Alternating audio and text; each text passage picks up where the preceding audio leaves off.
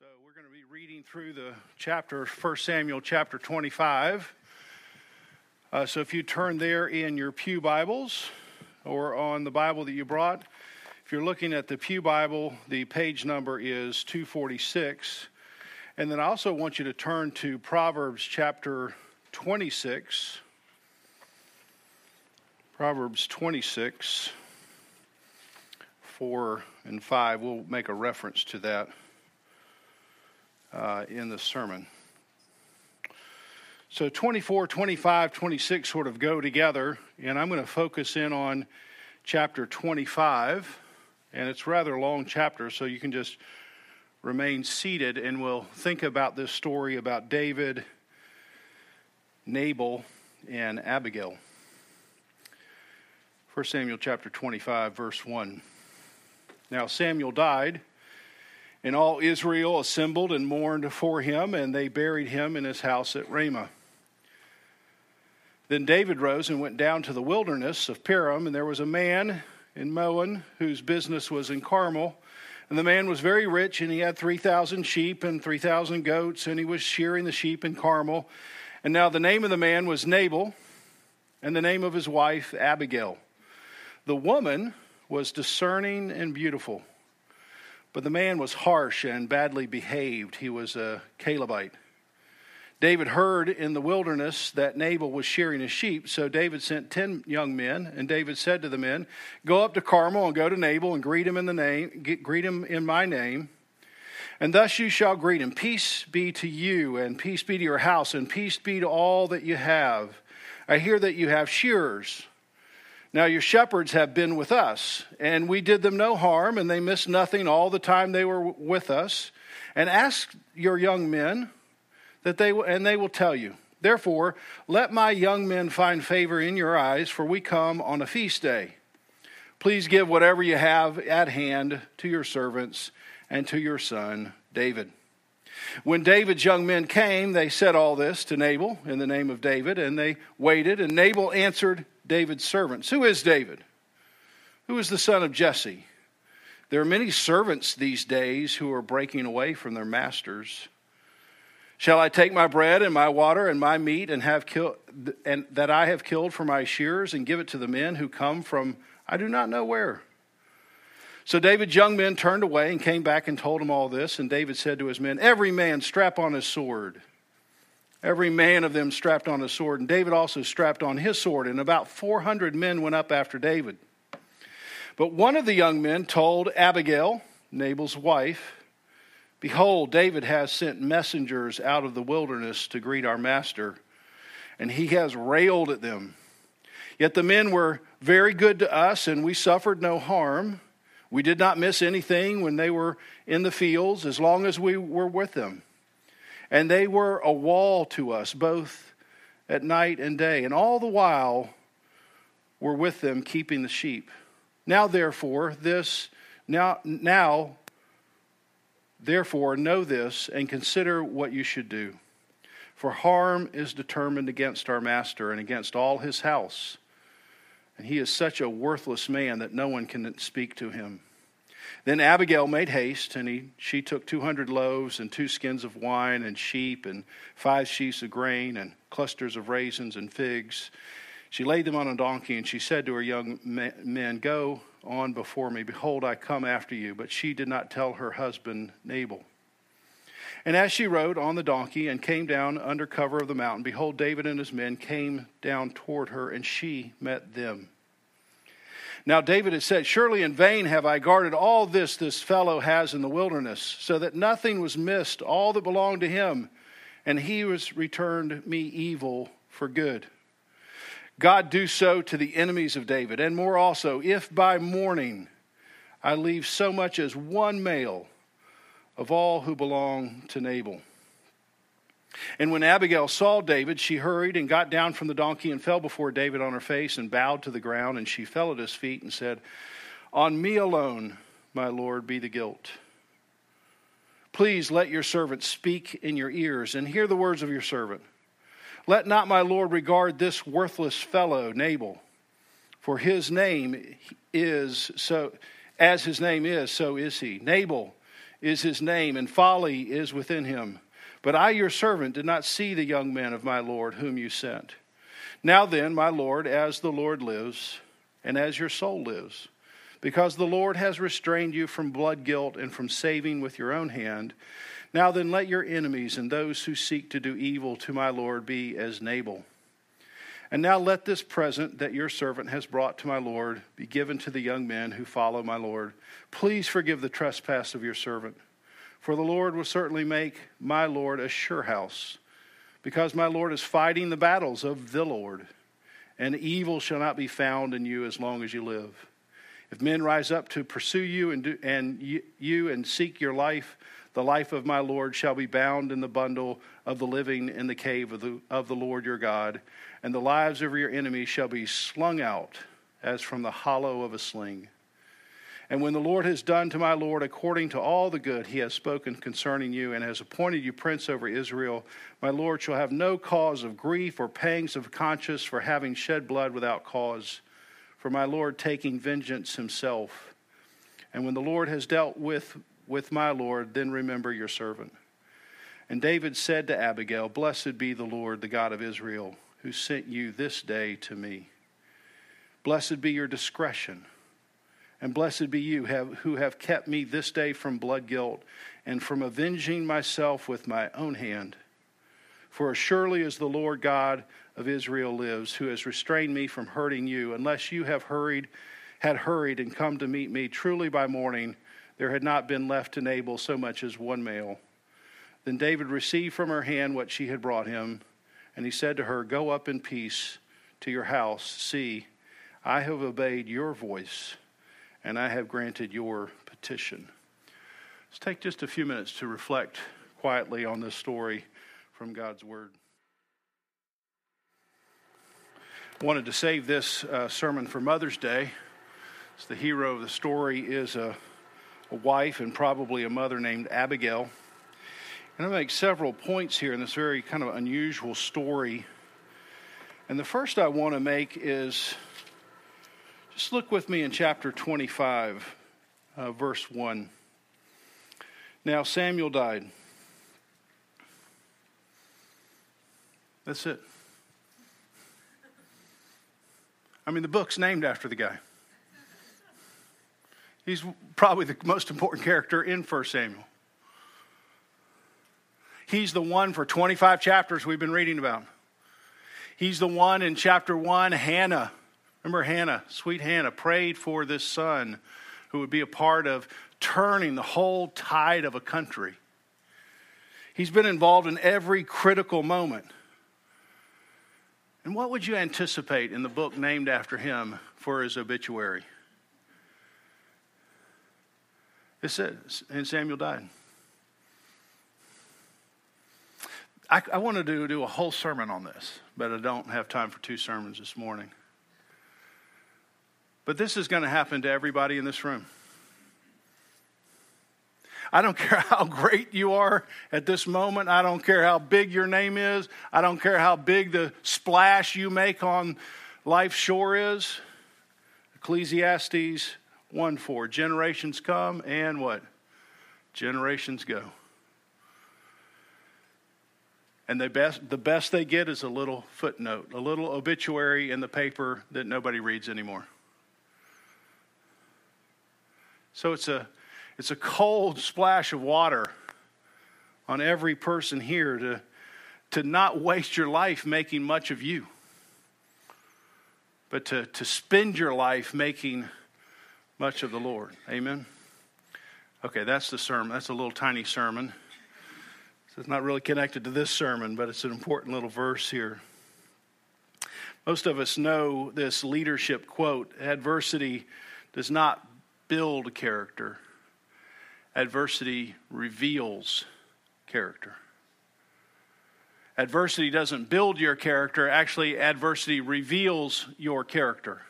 It's like this spring, you turn on your hose for the first time, maybe for a few months. And what do you find out? Find out if under pressure there's any cracks that have formed over the wintertime, whether it's at the faucet or somewhere in the hose, but pressure has to come on. It looks fine, but But you don't know. You don't know if it's fine until pressure comes on. And what we find here is pressure. This is a pressure-packed situation. And my questions for us here is, how do you respond under pressure? When the Lord opens the faucet for your life and it's pressurized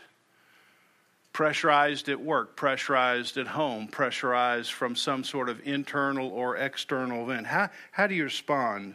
When you were sure life was going to go this way, and now you can be sure life is actually going to go this way, not your preferred way, how do you respond?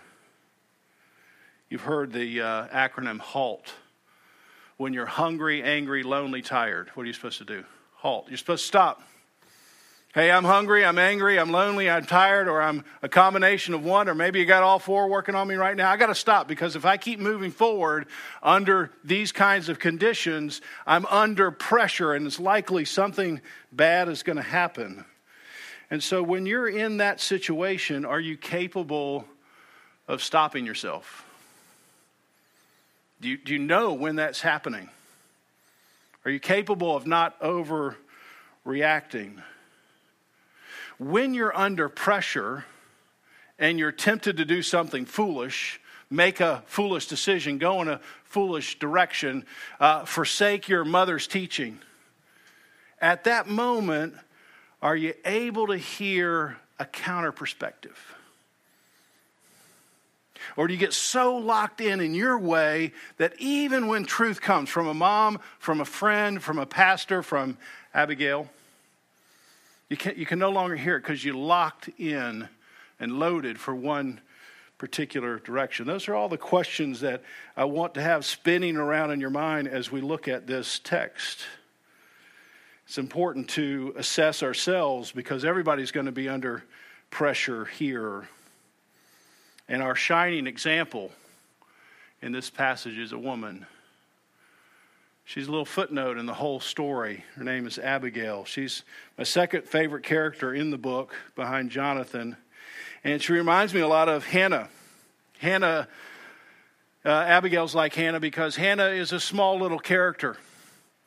She gets inserted right at the beginning, but think of Hannah and Abigail as like a rudder on a great ship. What everyone sees is the ship. But what's underneath, what's unseen, is this tiny little rudder that moves back and forth. And God inserts Hannah, like God inserts Abigail, onto these ships, these big leaders who are on stage.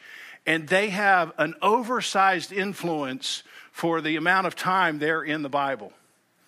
And they've gotten attached by God's providence to these people. And they decide, hey, you know what? Let's go this way.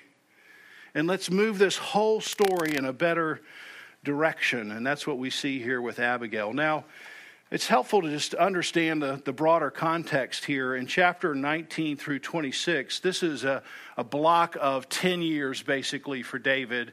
And he's under an enormous amount of pressure. So this section is a great section on leadership. How does a leader respond under pressure? You remember in chapter 19, David was called to play music in front of Saul to kind of soothe his soul. And what does he get? Saul tries to run him through with a spear. Chapter 19. Chapter 20, David's still afraid of Saul. And Jonathan says, hey, I don't think you have anything to be afraid of. But then Jonathan finds out, oh, he actually does have something to be afraid of. And he goes and tells David and said, David, you need to run away. So David runs away. The first place he lands, chapter 21, is in a town called Nob, N-O-B. You want to think of a monastery when you think of Nob. This is where a lot of priests are.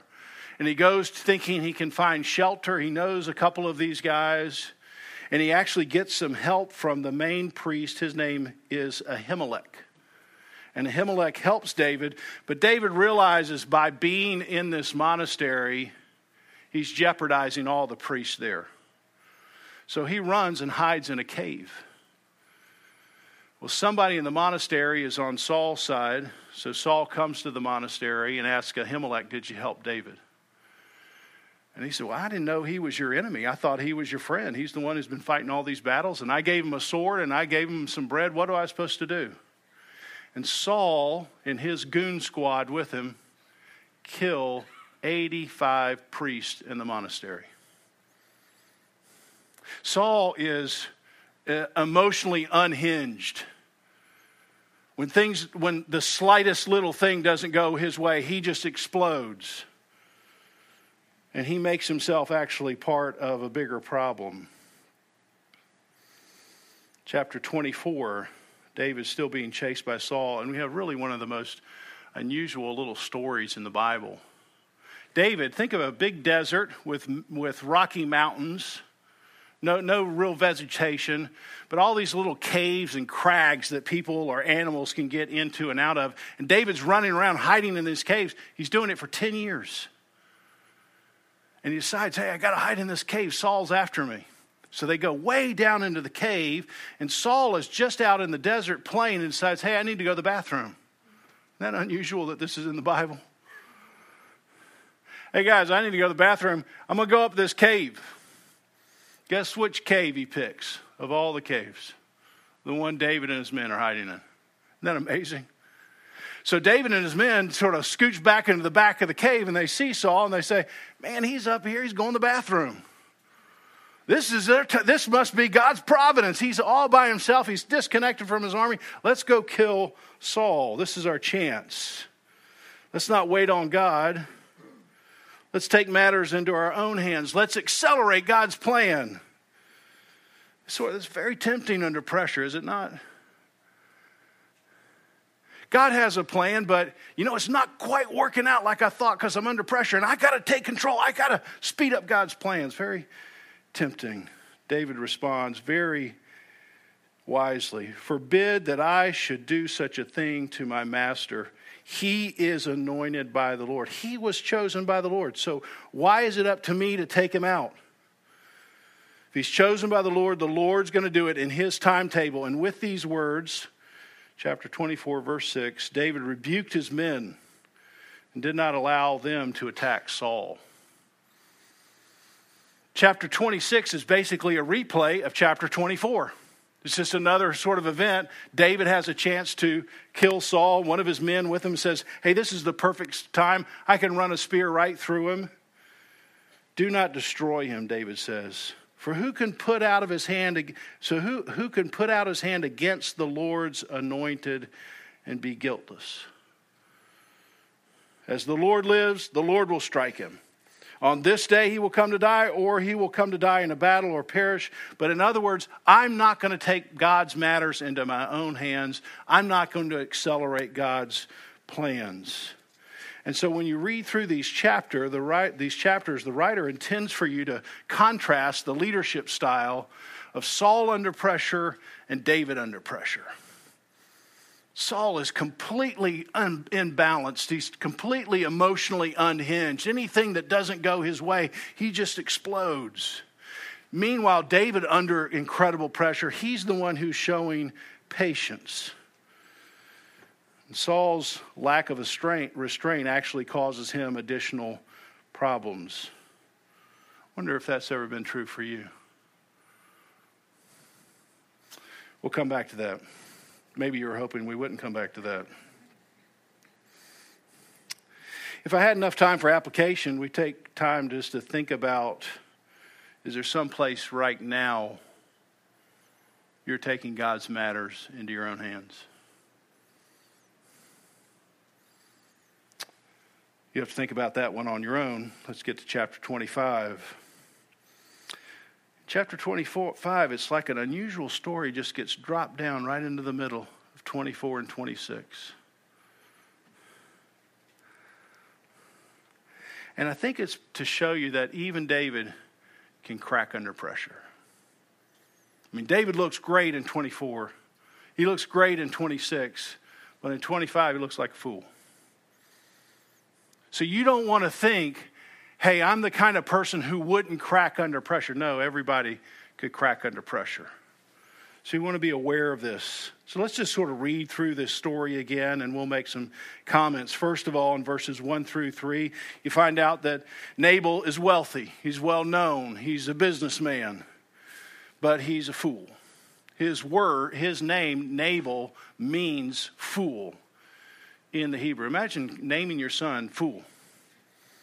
Well, so his name, so is he, his wife says later in the passage. But he has one good thing going for him, and that is Abigail. She's discerning, she's beautiful, and she's the hero of the story. Now, while Nabal was back home running his business was shepherding, and he wasn't doing the shepherding, his men were. Well, to do the shepherding, you got to go out in the hill country, and who's out in the hill country hiding? David. And David and his men acted like a wall around Nabal's flock, it says. They were the ones that helped us, the shepherds. They helped protect. They did a lot of work for us. David knew this, and then when it came time to shear the sheep and kill them, David thought, well, maybe just as a favor, we're all starving out here in the desert. Maybe I'll send some men, and because we've done so much free work for this businessman, he'll give us a free meal. Seems like a reasonable request. But then we see Nabal's response, verses 10 and 11. And Nabal answered David's servants, who is David? Now he knows David. He knows David. You know he knows David because he says, who is the son of Jesse?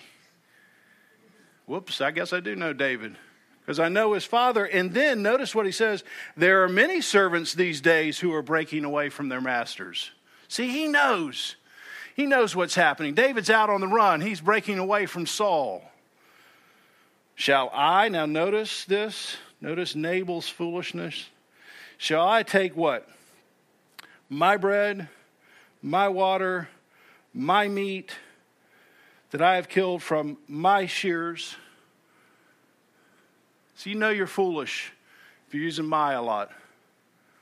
And here's this self-centered businessman who's all about himself. And he's greedy. Now my question for us right here is, how do you respond to a fool?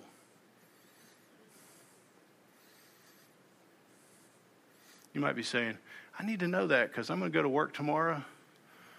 I'm going to have a conversation with a foolish boss. How are you supposed to respond to a fool? Proverbs 26. You can look at this. Answer not a fool according to his folly. All right, you get that? This is a book of wisdom. You encounter a fool, he says foolish thing, just walk away. Why? Because if you start to get engaged, what's going to happen to you? You're going to look like a fool, right? That's exactly what he says. Answer not a fool according to his folly, lest you be like him yourself. Don't get involved in that foolishness. Don't lower yourself down into that kind of conversation. The very next verse. Answer a fool according to his folly. Well, okay, hold on. Now, you just said answer not. And now in the very next verse, I mean, have you forgotten what you just wrote? Now it's answer a fool, lest he be wise in his own eyes. I mean, I can't let this foolish guy go on because he's going to think he's right. So somebody has to tell him what to do. How are you supposed to know what to do? It's a wisdom issue. Sometimes you're supposed to answer a fool. Sometimes you're not supposed to answer a fool. That's what the wisdom is saying. We can't navigate every possible situation. We're just saying when you're on the ground, when it's happening, you have to say to yourself, is this the time I should step forward and answer a fool? Or is this time I need to back up? Well, David should have backed up, but instead he answers the fool and he becomes foolish himself. Look at chapter 25, verse 12.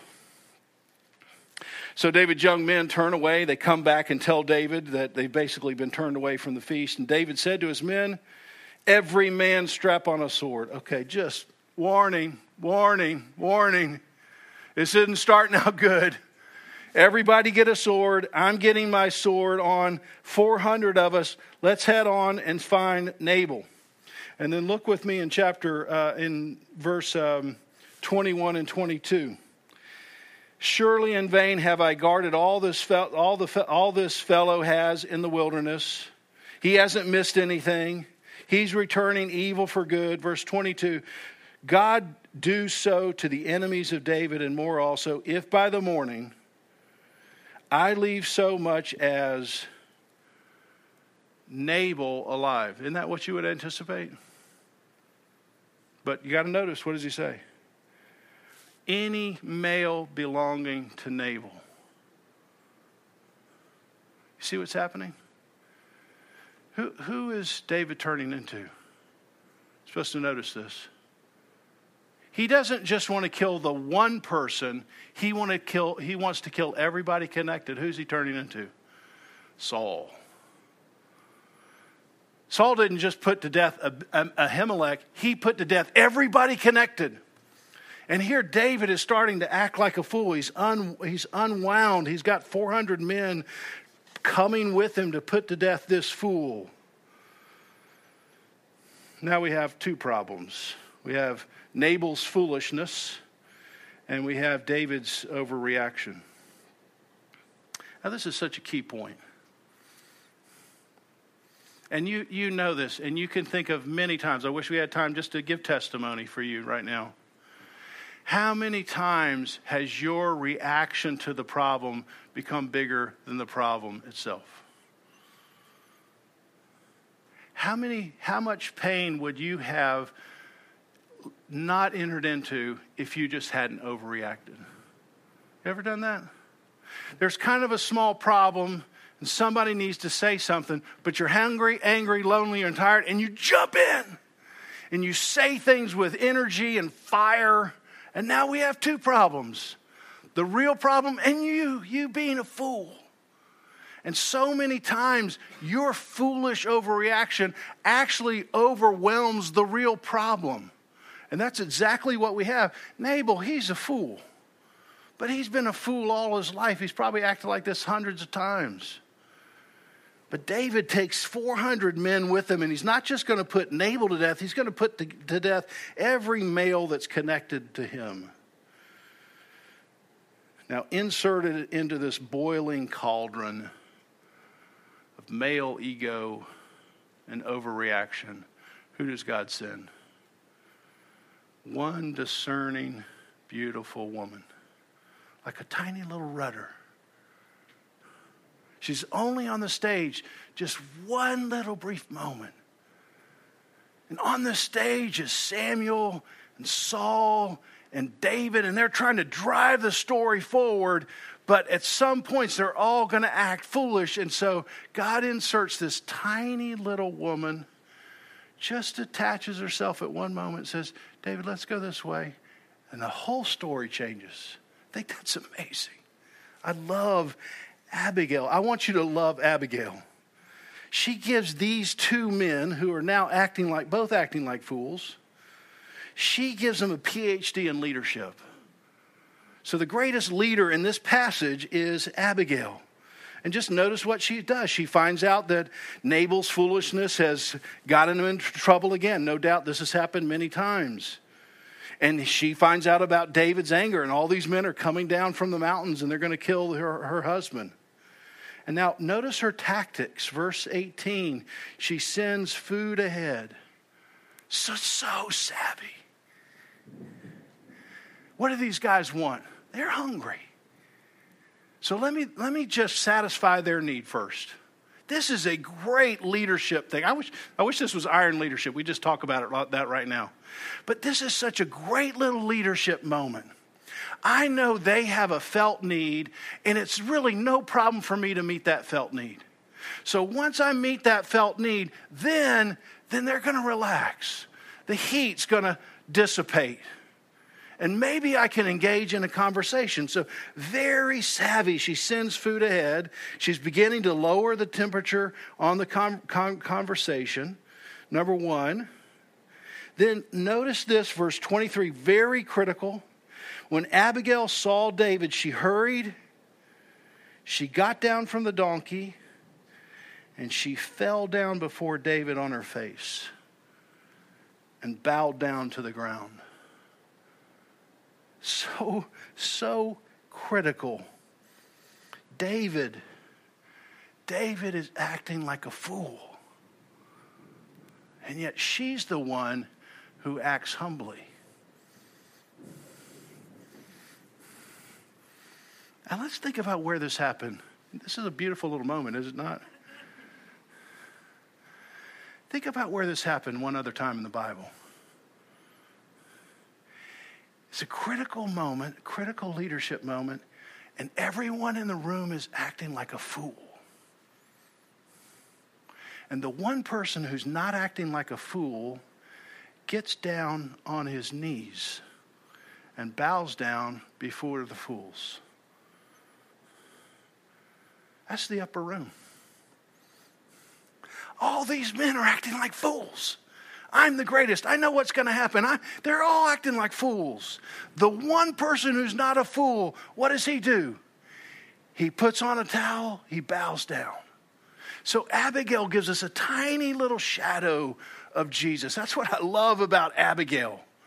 She tells us something about how you and I...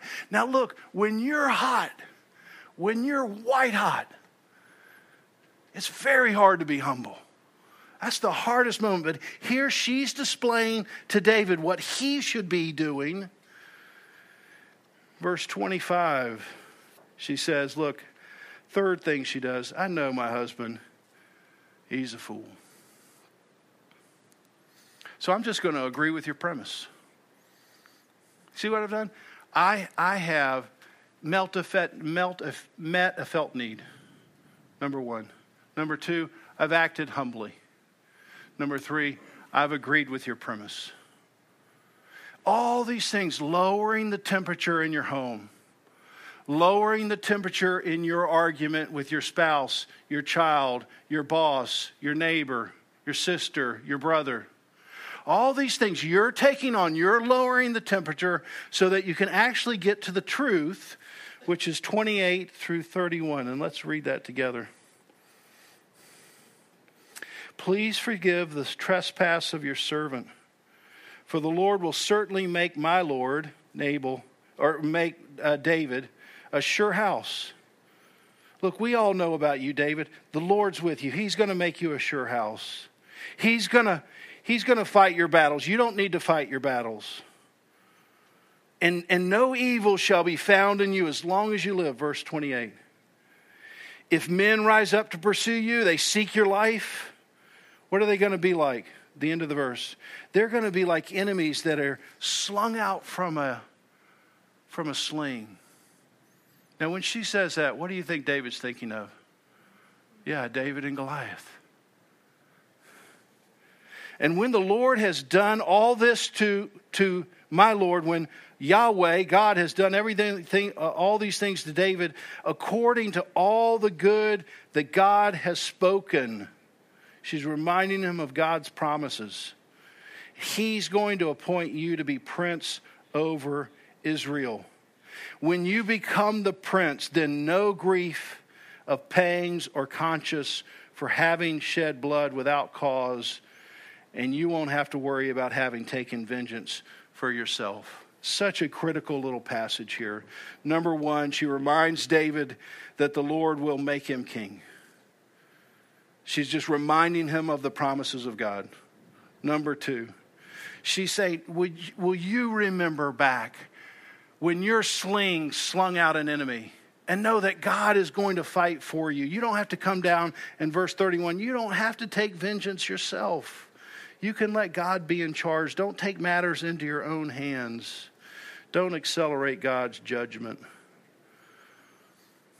Now, what's one of the remarkable things here is Abigail gives the same advice David gives to his men in verse 24 and 26. Chapter 24 and 26. Remember his men? They're all heated. They're ready to go. He says, guys, the Lord's got this. Abigail comes in and says, you know what, David? I'm just going to tell you what you just tell your men. The Lord has this. Don't do this. And then David's response. Before I get that, just try to imagine the picture. I would love to see this in a movie. 400 hungry, angry, lonely, tired men with a sword running down a mountain. they're going to kill one fool and his family. Inserted, one little woman on a donkey.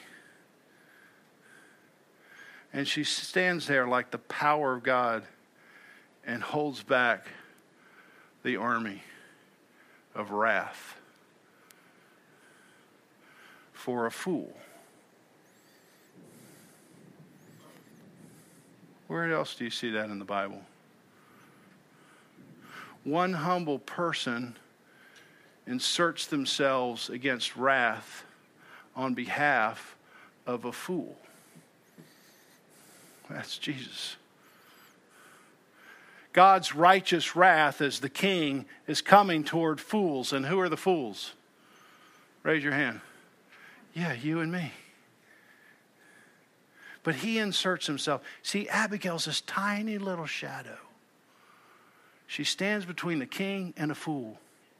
And did you notice what she says? This is such a critical verse. Verse 26. On me alone, my Lord, be the guilt. Whew. That's the gospel right there. Great turning point.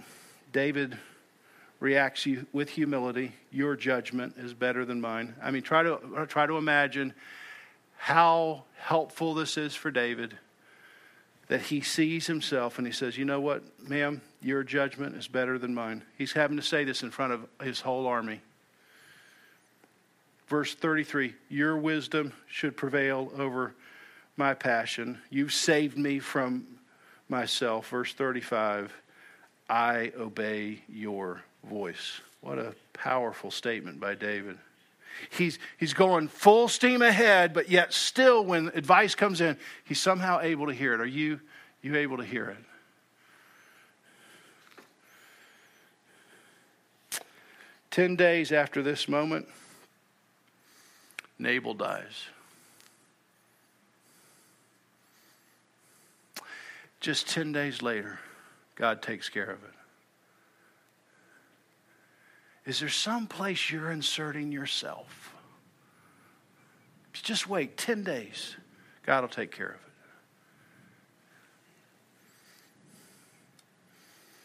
it. Abigail is one of my favorite characters. She's wise. She's courageous. She inserts herself in critical little moments. She's not well seen on the stage. She's not the biggest character. But she comes in, she inserts a little piece of wisdom, and she shapes a man's life, a nation's life. That's what a good mom does. Most moms don't think I get very much time on the stage, right? Mom goes for one last piece of apple pie, and guess what? Pie's gone. Mom goes downstairs hoping it's all cleaned up. Guess what? It's not all cleaned up. Mom's the last one in, first one out. But moms have a chance to insert themselves at little moments. You can steer your whole family. You can steer the life of your whole son or daughter in a totally different direction. So thank you, moms, for being like Abigail. And thank you, Abigail, for showing us Jesus. Amen. Let's pray together. Lord, you are opening up the heavens, literally, and pouring down much needed rain on thirsty ground.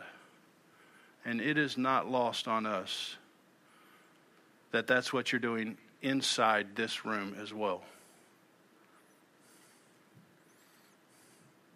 There are some people that are fools here, all of us, in need of a Savior, to stand in front of a king in his wrath and say, hey, can all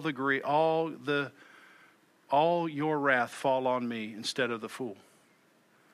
There are some people here currently that are acting like Nabal, greedy, foolish businessman or woman. Some of us are like David at this moment. We're overreacting to a situation and we're making the situation worse.